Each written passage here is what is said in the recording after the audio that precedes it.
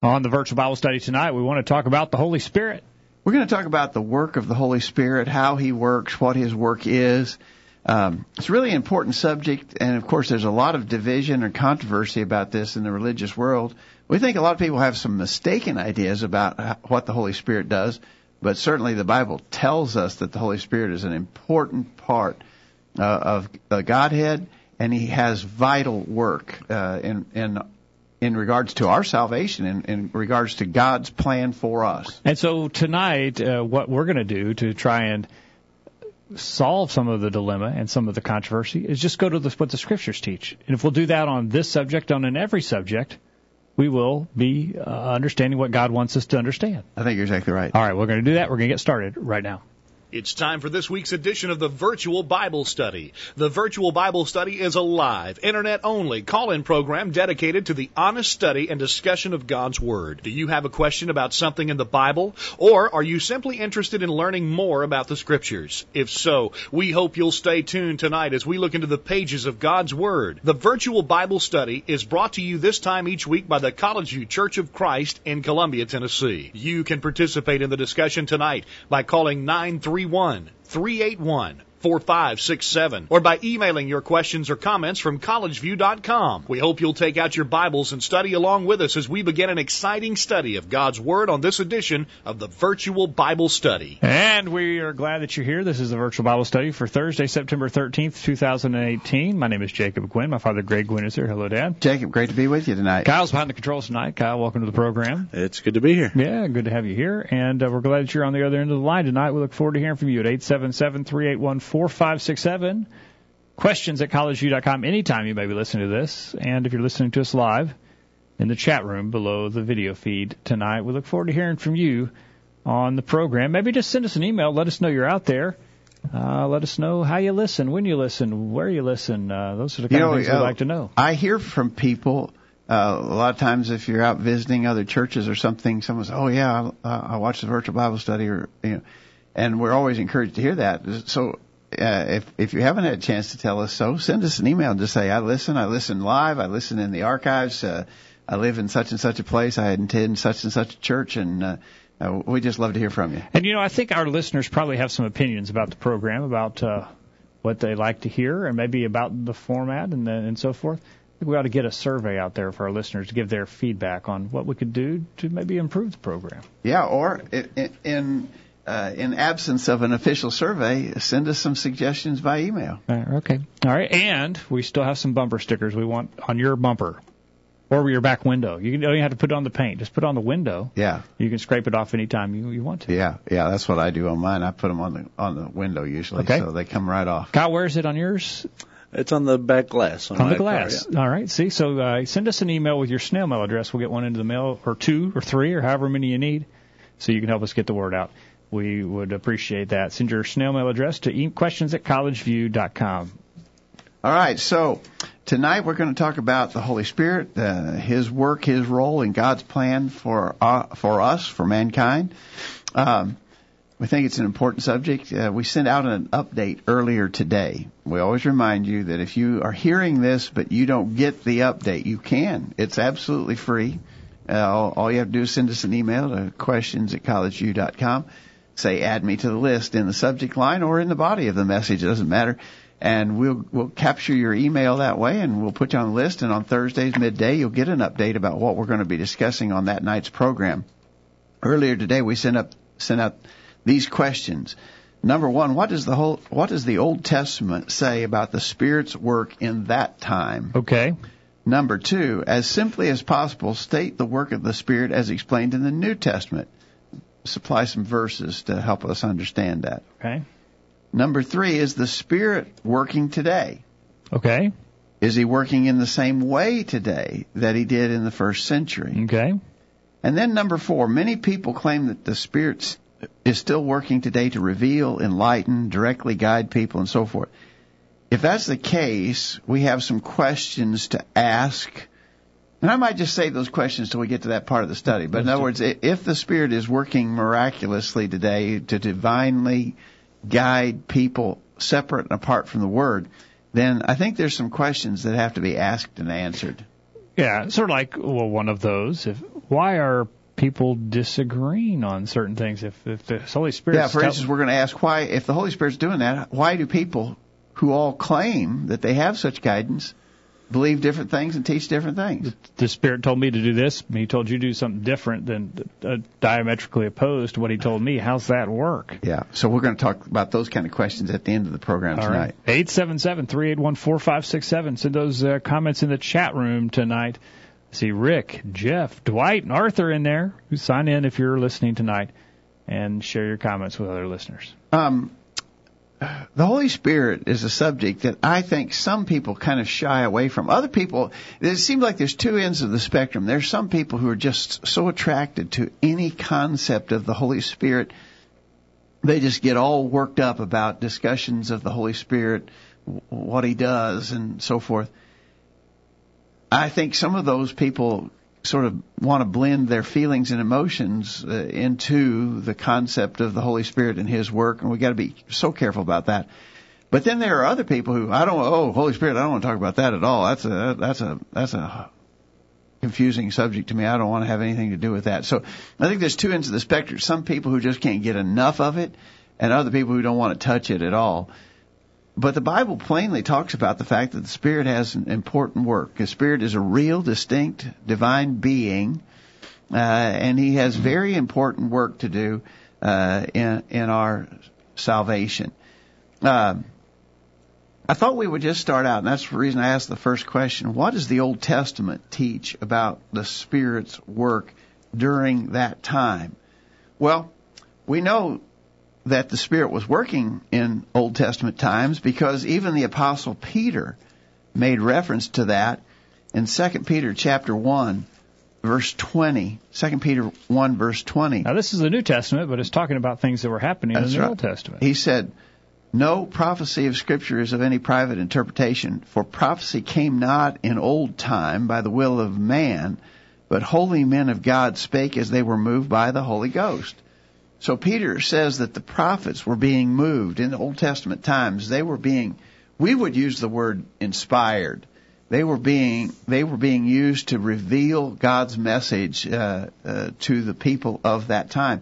And we have a number of references to that sort of thing. We could probably spend all night talking about different references to the prophets and their work. But I want to emphasize the fact that the Spirit, the Holy Spirit of God, He was supplying verbal messages through the prophets.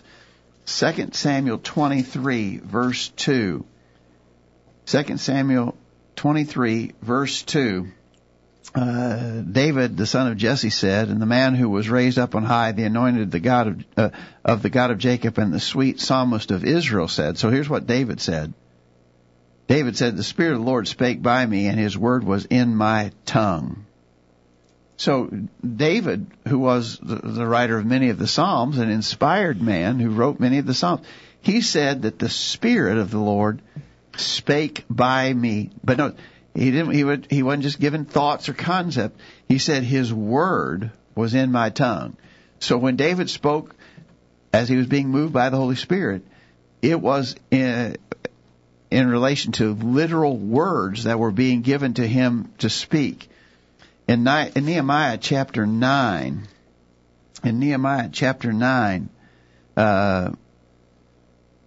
verse 20, "Thou gavest also thy good Spirit to instruct them," and then skipping down to verse 30, "Therefore gavest thou them into," "Yet for many years didst thou forbear them, and testifiest against them by thy Spirit in the prophets." And so here in Nehemiah's time, Nehemiah is making reference to how God had dealt with His people through the prophets. And so we just see a lot of statements similar to that in the Old Testament when we talk about the work of the prophets. One more, Zechariah chapter 7, verse 12. "Yea, they made their hearts as adamant as stone, lest they should hear the law, and the words which the Lord of hosts has sent in His Spirit by the former prophets. Therefore came great wrath from the Lord of hosts." Notice, the words which the Lord of hosts sent in His Spirit by the former prophets. So in all such references as that in Old Testament time. And I really think in the Old Testament we don't have a really thorough picture of the Spirit and His work. I think we got a lot more thorough information in the New Testament, but even in Old Testament times we get the idea that the Spirit was working to reveal God's message. And He wasn't revealing it through feelings or emotions. He was revealing it through words spoken by inspired prophets. Okay, 877-381-4567, questions at collegeview.com. He was also doing it, revealing things through dreams in the Old Testament. There were dreams and visions, and there were in the New Testament, too. Think about Joseph and his dreams. In the children's Bible class last night we were studying about the butler and the baker, and revealing some things, not necessarily to them, but then revealing the interpretation of those dreams to Joseph. And so there are, as you mentioned, lots of things going on there in the Old Testament we probably don't have a full picture of. Yeah, I don't think we have a full picture in the Old Testament. But there were dreams and visions were also used to reveal things in the New Testament. That's times true. Too. Yeah, Peter. But the point of it is that the Spirit was revealing. Yeah. Spirit was revealing God's message, God's will. The Spirit was speaking through the prophets to the people in literal words. Mm-hmm. And so, again, I don't think we have a really complete picture of things concerning the Spirit in Old Testament times, but what we see points us to that conclusion.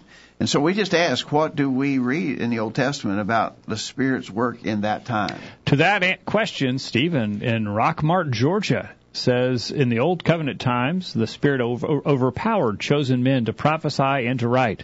Men were empowered to perform miracles. Since all Scripture is inspired of God, this would, of course, include Old as well as New.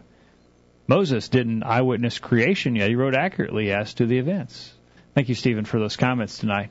And that's in line with what we're seeing here from the Scriptures, is that the Spirit would come upon these men and would tell them what to write and what to prophesy. So what we're saying is, historically, Old Testament time-wise, that's what we see the work of the Spirit being.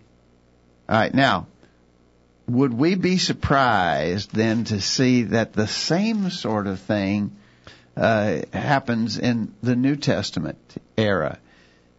We ask the question, as simply as you can, state what the work of the Spirit is as revealed in the New Testament. Well, I would say that the work of the Spirit is revealing and confirming God's message to mankind. And so He made it known, and He provided proofs or evidence that this really was a message from God. If you stop to think about it, so here's Paul and Barnabas going into a new city on the first missionary journey. And they're preaching some doctrine about a man named Jesus Christ, and they have somewhat to say about Him dying on the cross, being buried, resurrected from the dead. And, you can imagine why some people say, are you serious? You come here to our city, you're strangers to this place, and you're telling us some story that just sounds absolutely incredible. There wouldn't have been much reason for them to be believed unless they could confirm the message they were preaching with a miraculous sign, and that's exactly what they did. We're going to read some verses about that in a minute. But I would say, as simply as I know how to say it, in the New Testament, I think we see hints of it in the Old Testament, but in the New Testament, the work of the Holy Spirit was to reveal and confirm God's message to man. All right, we need to get some scriptures that show that, and we need to get to those on the other side of the break. But during the break would be a great time for you to sign in with your comments and let us know your thoughts. 877-381-4567, questions at collegeview.com. We'll continue the discussion right after this. Have you checked out all of the resources on collegeview.com lately? Check it out now while you listen to these important messages. The virtual Bible study will be right back after this. When you take away the ice cream socials, the family center, the gym, the fellowship hall, and the plays from your church, what do you have left? Is there anything of real spiritual substance? Is there anything that says this is all about God and not all about me? At the College View Church of Christ, we want to stay focused on the goal of serving God. We don't offer what most churches offer, but we do offer Jesus Christ and Him crucified. If that's what you're looking for, come worship with us this Sunday morning at 9:30 a.m. at the College View Church of Christ. Here's some quotes worth pondering. Christians are like coals of fire. Together they glow, apart they die out. If you preach what's new, it won't be true. If you preach what's true, it won't be new. A poor listener seldom hears a good sermon. Man, wish I'd said that. A streaming Bible study. Why didn't I think of that? Now back to the guys. And we're back on the program tonight as we talk about the Holy Spirit. We're looking at what the Scriptures tell us about the Holy Spirit in an effort to try and come to an agreement on what the work of the Holy Spirit is today and his role in God's plan for mankind. So we said just before the break that we see that the work of the Spirit is to reveal God's truth and confirm it to mankind. And let's look at some verses that point out that that's exactly what he was doing. By the way, I would just make a side point. When we refer to the Holy Spirit, we should refer to him as a he and not an it. Yes. Every once in a while we hear people talk, and I did this. I remember when I was a young preacher, in fact, one of the very first sermons I ever tried to preach, I made some reference to the Holy Spirit, and I called the Holy Spirit it. And one of the brothers took me aside afterwards, very kindly. He wasn't out of line at all. And he said, the Holy Spirit's not an it. The Holy Spirit is a he. Mm-hmm. And it was exactly correct. And I think I have not made that mistake again. But the Holy Spirit is a distinct, real, individual being.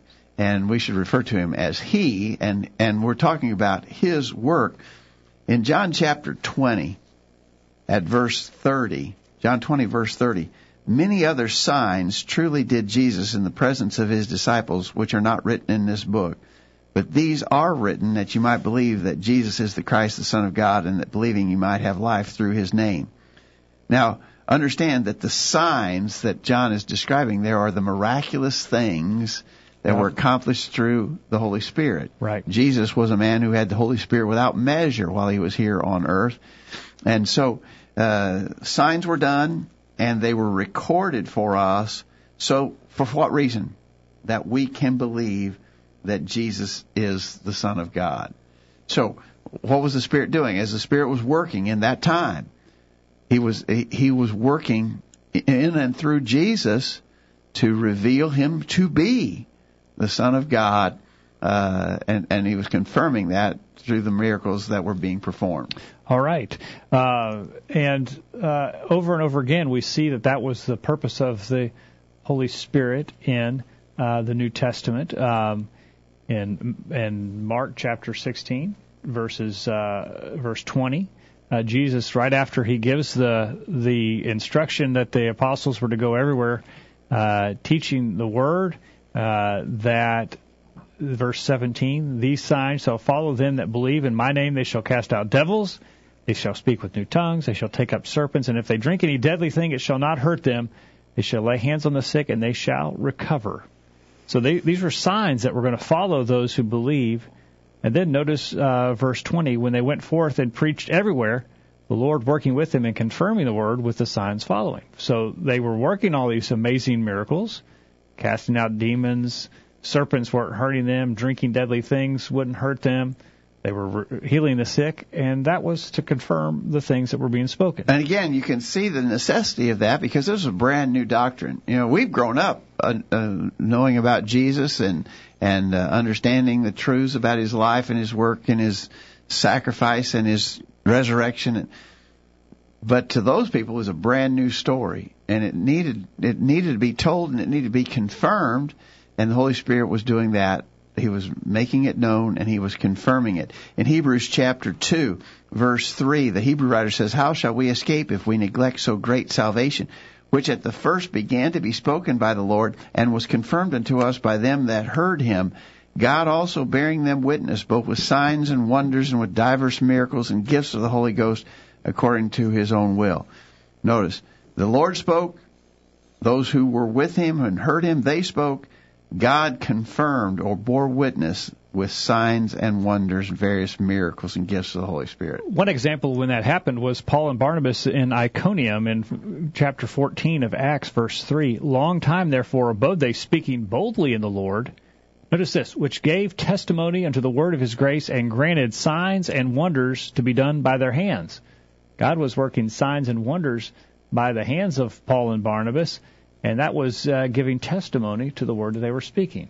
Right. So again, I hope we're just kind of nailing this down in regards to what does the Holy Spirit do? What has He done? What is His vital role in our salvation? God has a plan for us. What part did the Spirit play in that plan and continues to play? It has to do with revealing and confirming the Word.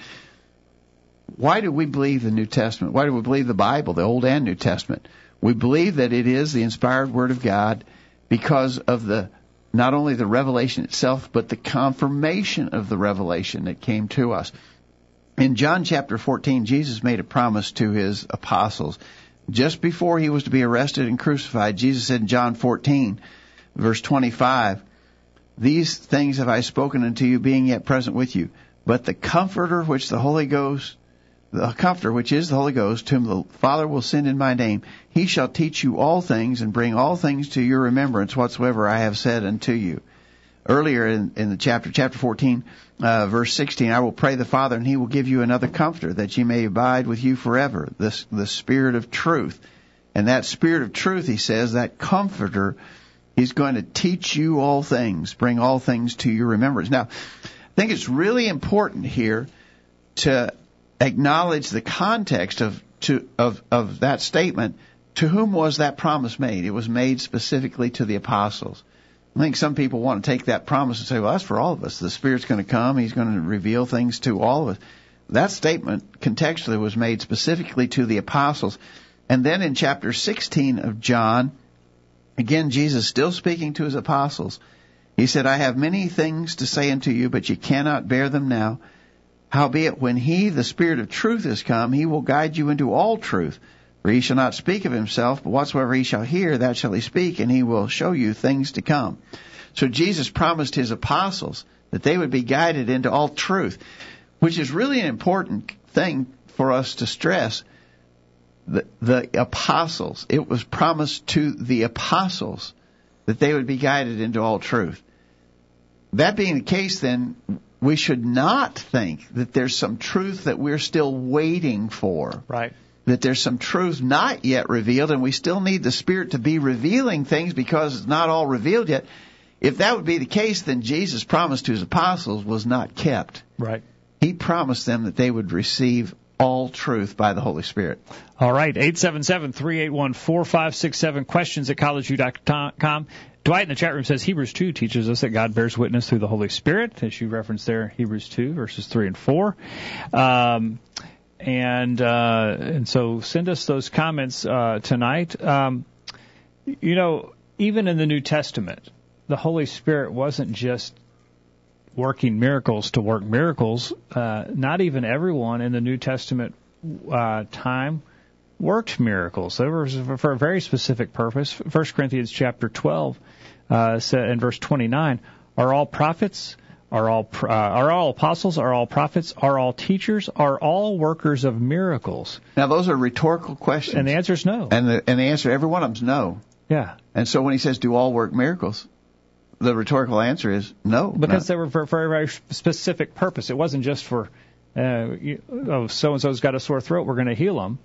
No, there was a very specific purpose and reason for this happening at that time. I think that's really an important text. In 1 Corinthians 12, you may want to note that as you're studying with people about this. 1 Corinthians 12, starting verse 29, "Are all apostles, are all prophets, are all teachers, are all workers of miracles?" Well, obviously not all are apostles. Not all are prophets, not all are teachers, and not everyone is a worker of miracles. Again, the Spirit had a specific purpose in mind, and He used individuals, but not everyone had these revelations or these signs of confirmation. Paul did in Ephesians chapter 3, verse 3. Paul says, "By revelation He made known unto me the mystery, as I wrote afore in few words, whereby when ye read ye may understand my knowledge in the mystery of Christ, which in other ages was not made known unto the sons of men, as it is now revealed unto his holy apostles and prophets by the Spirit. So Paul says, it was revealed to me, I wrote it down. You can read it, you can understand. That's the process. That's how it works. All right, 877-381-4567. Questions at collegeview.com. 1 Thessalonians chapter 2, verse 13 talks about that and how the people received it, the revelation that Paul had been given. For this cause, 1 Thessalonians 2:13, we also thank God without ceasing, because when you received the word of God, which you heard of us, you received it not as the word of men, but as it is in truth the word of God, which effectively worketh also in you that believe. Paul said he was speaking the words that God had given him, and the Christians of that day realized that and recognized that. No doubt part of that had to do with some of the miracles that Paul was able to work. Exactly. All right. And then I really like Paul's explanation in 1 Corinthians 2, beginning verse 9. 1 Corinthians 2, verse 9, eye hath not seen, nor ear heard, neither have entered into the heart of man the things which God hath prepared for them that love him.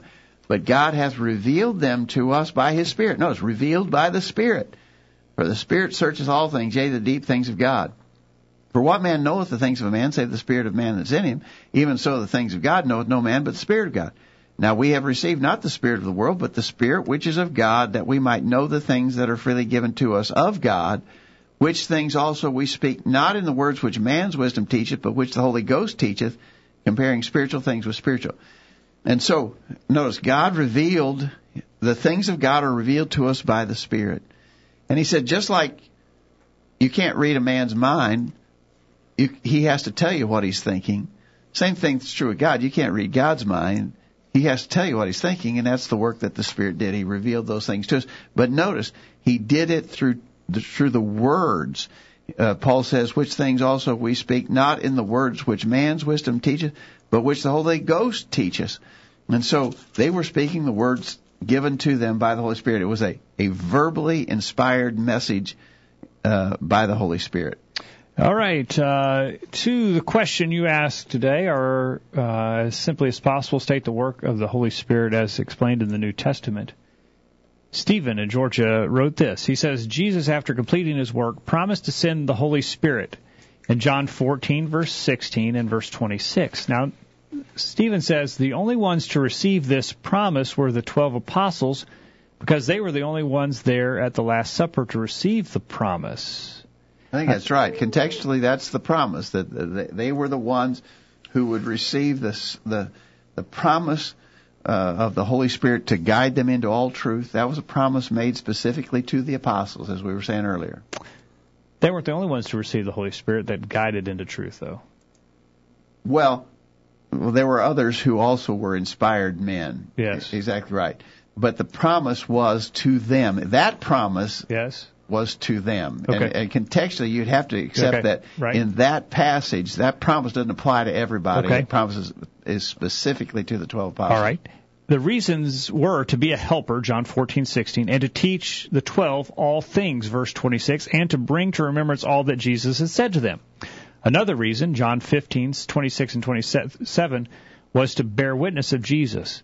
Preachers today speak and act as if Jesus came to bear witness to the Holy Spirit. Nothing could be farther from the truth.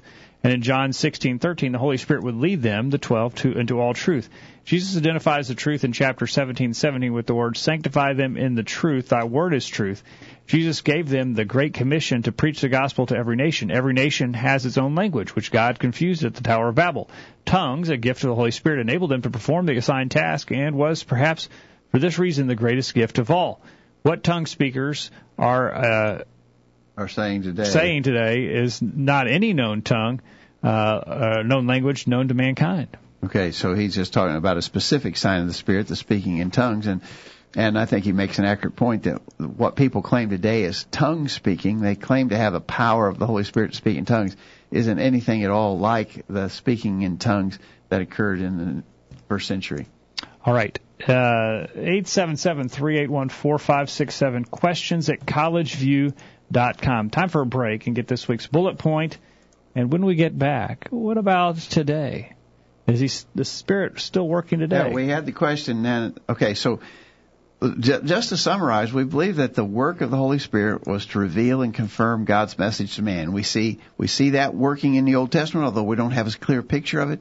Definitely in the New Testament, just repeated statements about the fact that the Spirit was making known God's will and empowering people to work miracles to confirm that message, to reveal and confirm. That's the work that the Holy Spirit has done.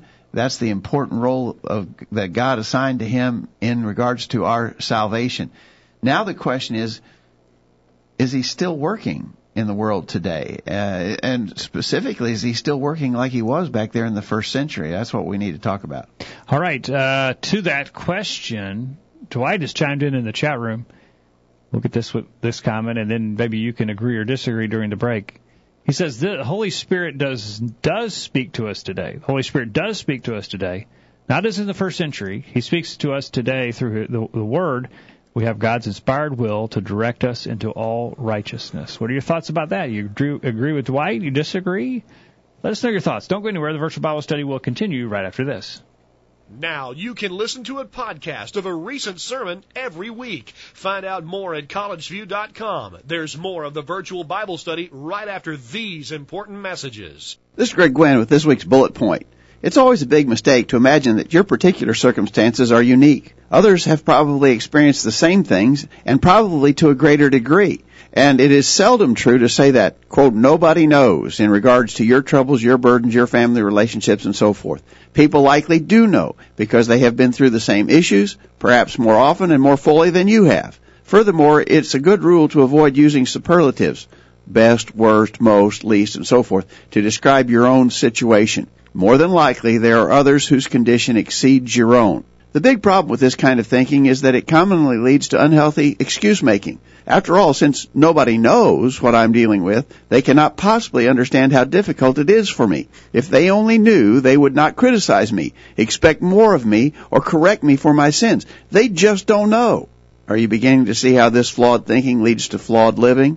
Here are the facts. Quote, there hath no temptation taken you, but such as is common to man. But God is faithful, who will not suffer you to be tempted above that ye are able, but will with the temptation also make a way to escape, that ye may be able to bear it. 1 Corinthians 10, verse 13. From this verse, notice, first, what you're dealing with is common to man. Others have dealt with the same things you're dealing with, and they do know what it's like to have such problems, pains, pressures, and so forth. They have been there and done that. Second, you can handle it. God promises that your issues will not be so great that you become overwhelmed, unable to resist, incapable of doing the right thing. And finally, there is a way of escape. And so look for it.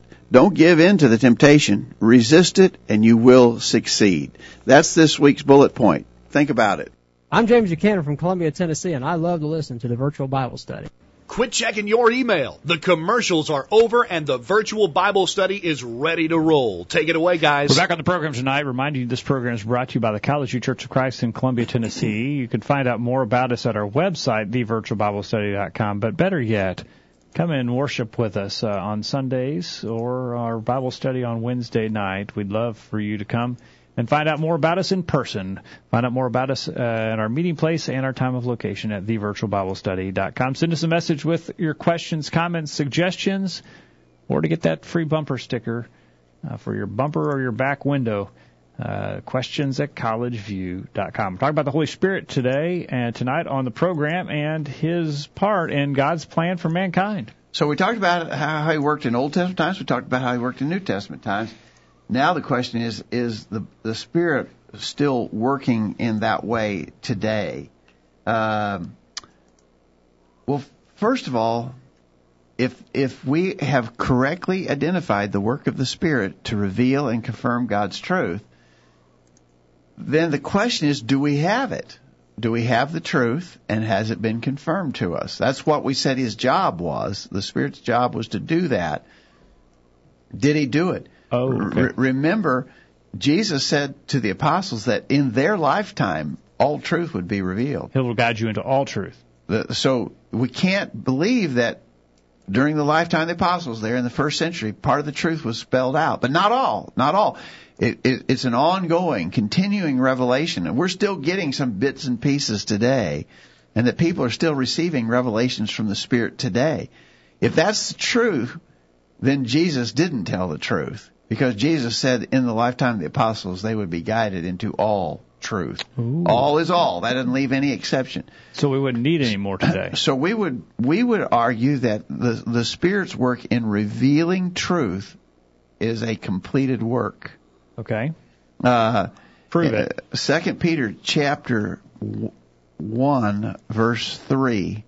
2 Peter 1, verse 3.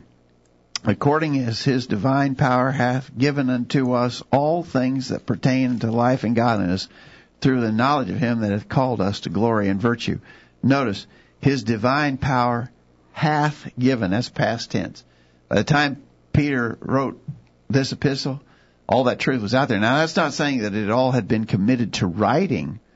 And we know initially that the revelation of the Spirit to the apostles and prophets was an oral revelation. Oh, yeah. Yeah. And so at the first, on the day of Pentecost, for instance, there was no written New Testament revelation.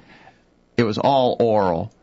Over time, that it began to be committed to writing, and ultimately it became a fully written revelation and no oral revelation. Second Peter wasn't the last book written in the Bible. No, that's right. And so yeah, okay. But Peter said, even when he wrote this, that that everything that pertains to life and godliness had already been given. It hadn't been all committed to writing, but it had all been given by the time Peter made that statement. Okay, so they knew it. They just hadn't put it pen to paper yet, maybe, or they haven't written it in an epistle yet. But the things that they were being they knew the prophesied, truth. teaching. They had all things. Yeah, right. Okay. Jude says in Jude verse 3. Jude says, when I gave all diligence to write unto you of the common salvation, it was needful for me to write unto you and exhort you that you should earnestly contend for the faith which was once delivered unto the saints.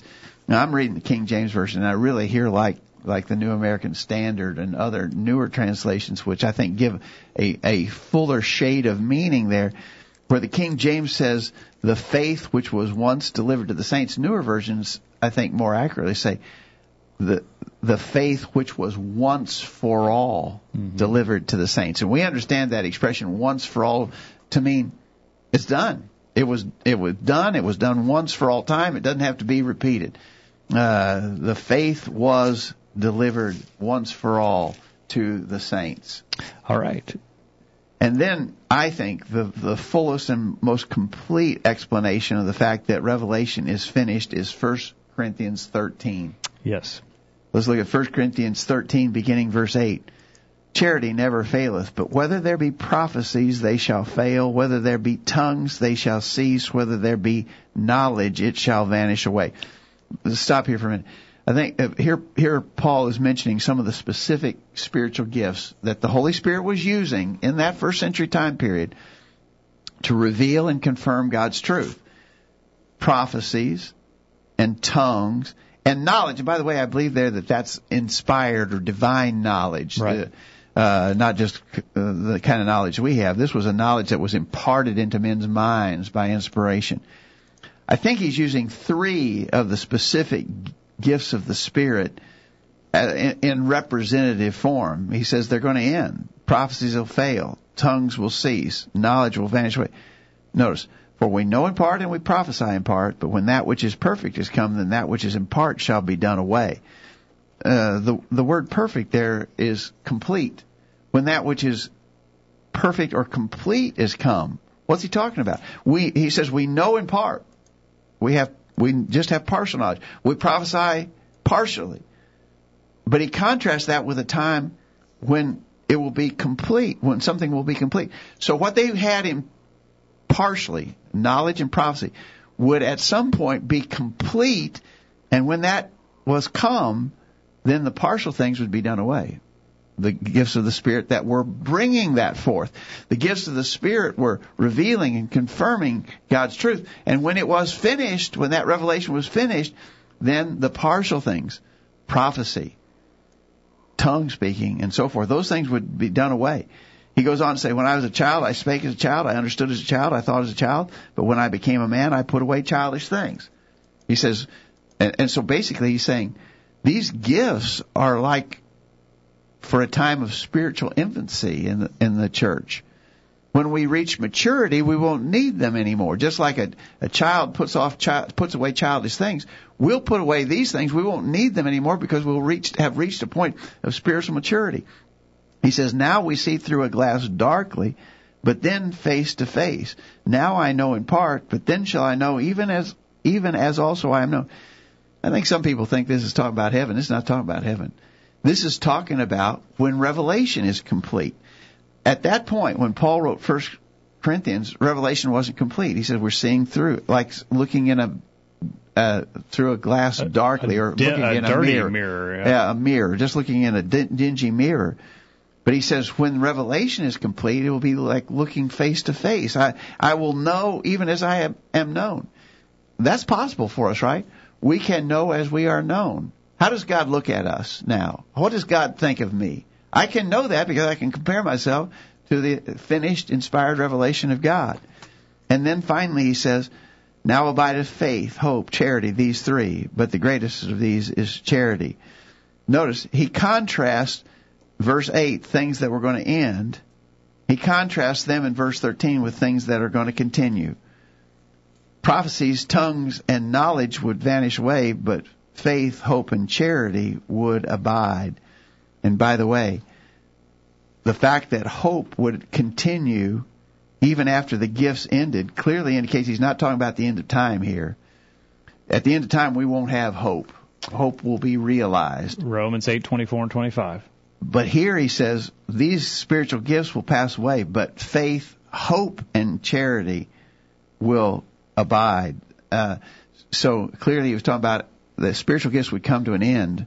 And when talking about they would come to an end when the Lord returns in final judgment, these spiritual gifts would end. Faith, hope, and charity would abide, meaning clearly the gifts would end while we still serve here on the earth. Faith and hope will not abide when Christ returns. Exactly. Romans 8:24 and 25 tells us that hope is something that we're hoping for, that we will have it then when Jesus comes. Hebrews 11 verse 1 tells us that faith will vanish away when Christ returns. You don't need faith when you see Christ. Yeah. And the greatest of these is charity. Charity is going to abide. Yeah. Love will continue. That's why it's the greatest. It's the greatest. Yeah. And so, and it's interesting. He talks about looking at it through a glass darkly, but then face to face. Same imagery there in James chapter 2, talking about one looking into the perfect law of liberty, and then he'll know as he's known. We'll see ourselves as God sees us when we look into the completed revelation. They didn't have it, and they needed the Holy Spirit to reveal it to them, and the miracles to confirm it. In that time of infancy of the church, but now we have the mature, full, complete revelation of God. So, the work of the Spirit in God's plan for mankind was to reveal and confirm His message. The revelation and confirmation is completed, but the Spirit's work continues through this completed revelation.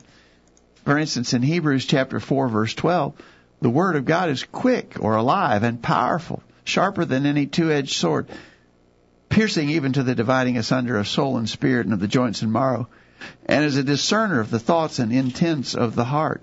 And so, we believe that this is the Spirit is still working. His tool, his agency of work in the world today is the Word of God, but it's alive, it's active. It works in our lives as we study and learn and incorporate it into our thinking and into our actions. The Spirit is still working in the Word for us today. Now, this may be a concept that is foreign to many of our listeners, because a common idea today is that God's will for men is sort of dynamic. It sort of changes over time. Yeah. That God would need to maybe enlighten us somehow to accept some things that may not have been accepted in the first century, to practice some things that may have not been practiced in the first century, because things change over time, and God's will is sort of fluid and changing. Well, I would go back again to that statement in John 16, verses 12 and 13, when Jesus promised the apostles that within their lifetime all truth would be known. Truth is truth. Truth does not change. I mean, if truth changes, we got a big problem. I was taught 2 + 2 is 4 But if that's going to change, we're going to have some real issues to work through. If mathematical truth changes, we got issues. All right. Confirmable scientific truth. Truth is truth. Truth doesn't change. Water freezes at 32 degrees Fahrenheit. That doesn't change. It hasn't changed? Doesn't change. And so God's truth doesn't change either. It's not fluid. It's not evolving. It's a finished revelation that has been confirmed. But by the way, the idea of this confirmation, the revelation of through the Spirit is complete, and His work of confirming the revelation is complete. This message of God revealed in the Scriptures doesn't have to be continually reconfirmed to us. It has been confirmed, and we have that evidence already. We don't have to keep getting additional confirmations of the Word.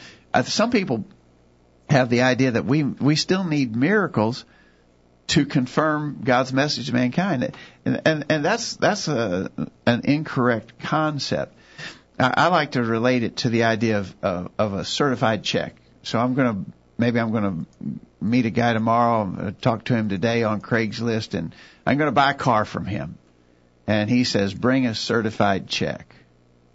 So I go to the bank and I get my check. Basically, the bank confirms that the money is in my account for this check, and the guy can accept that check with confirmation. It's been confirmed. Once that's confirmed, I don't have to go back every hour, every 15 minutes. I don't have to keep getting that reconfirmed. Once it's confirmed, it's confirmed. And the same thing is true with the revelation that the Spirit gave to mankind through the holy apostles and prophets. Once it was revealed and confirmed, that part of the Spirit's work is complete. All right, we're going to get our last break, and we'll go to the top of the hour after this, but it'd be a perfect time for you to sign in the chat room and send your comments. Don't go anywhere. The Virtual Bible Study continues right after this. These guys are doing all of the talking. We need to hear from you. Call in now. The Virtual Bible Study continues right after this. Misconception number 56. The folks at College View Church of Christ aren't led by the Spirit. They're afraid of Him.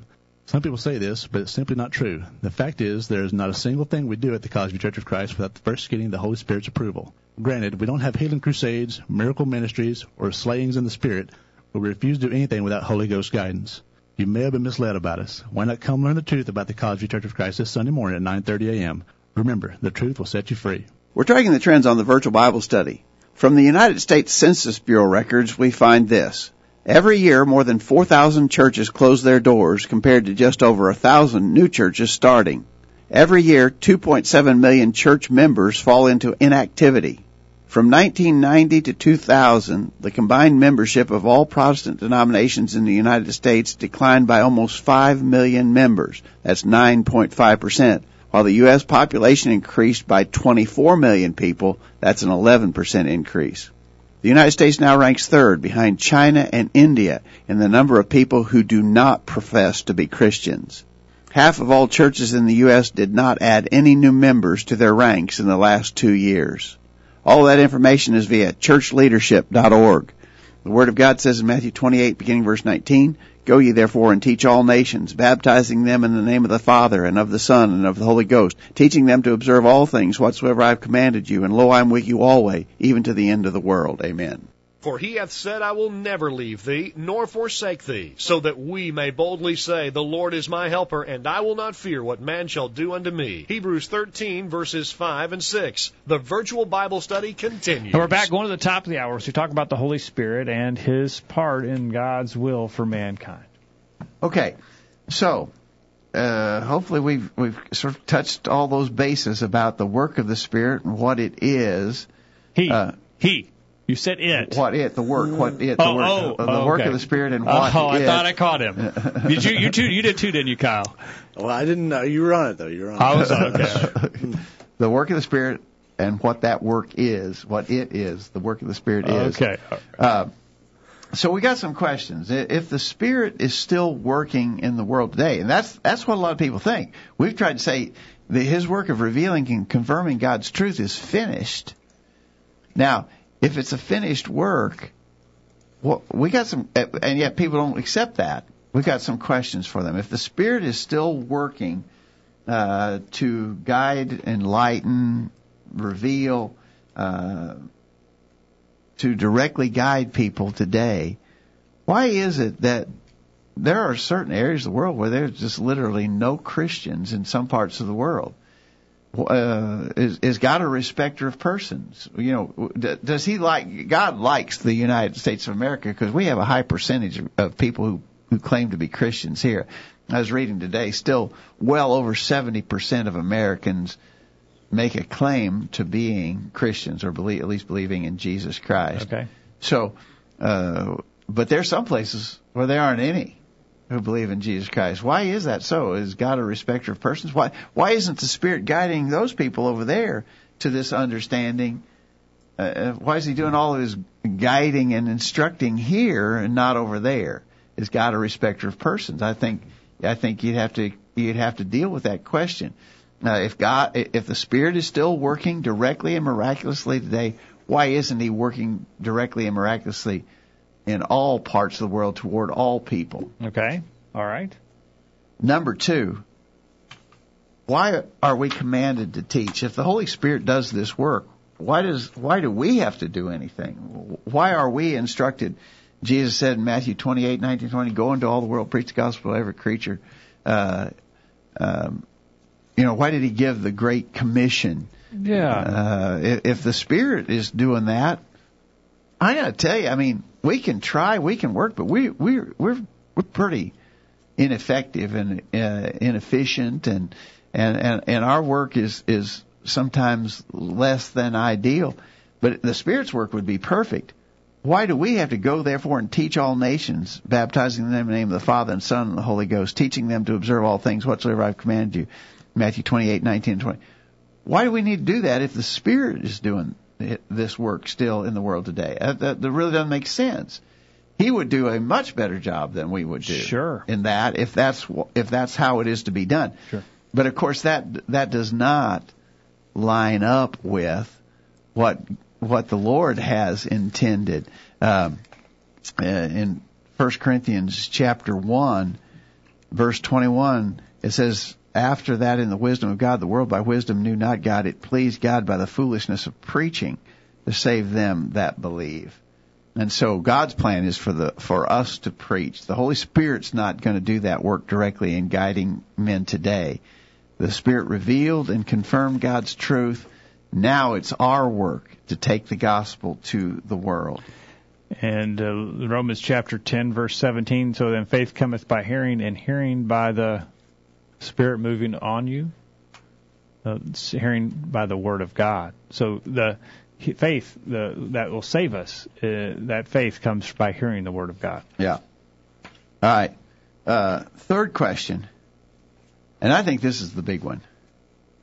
Why is it that there are so many differing doctrines from people that all claim to have the guidance of the Holy Spirit? If the Holy Spirit is today guiding people, well, for instance, I've got the Pentecostals who claim that the Spirit's revealing and guiding things in regards to.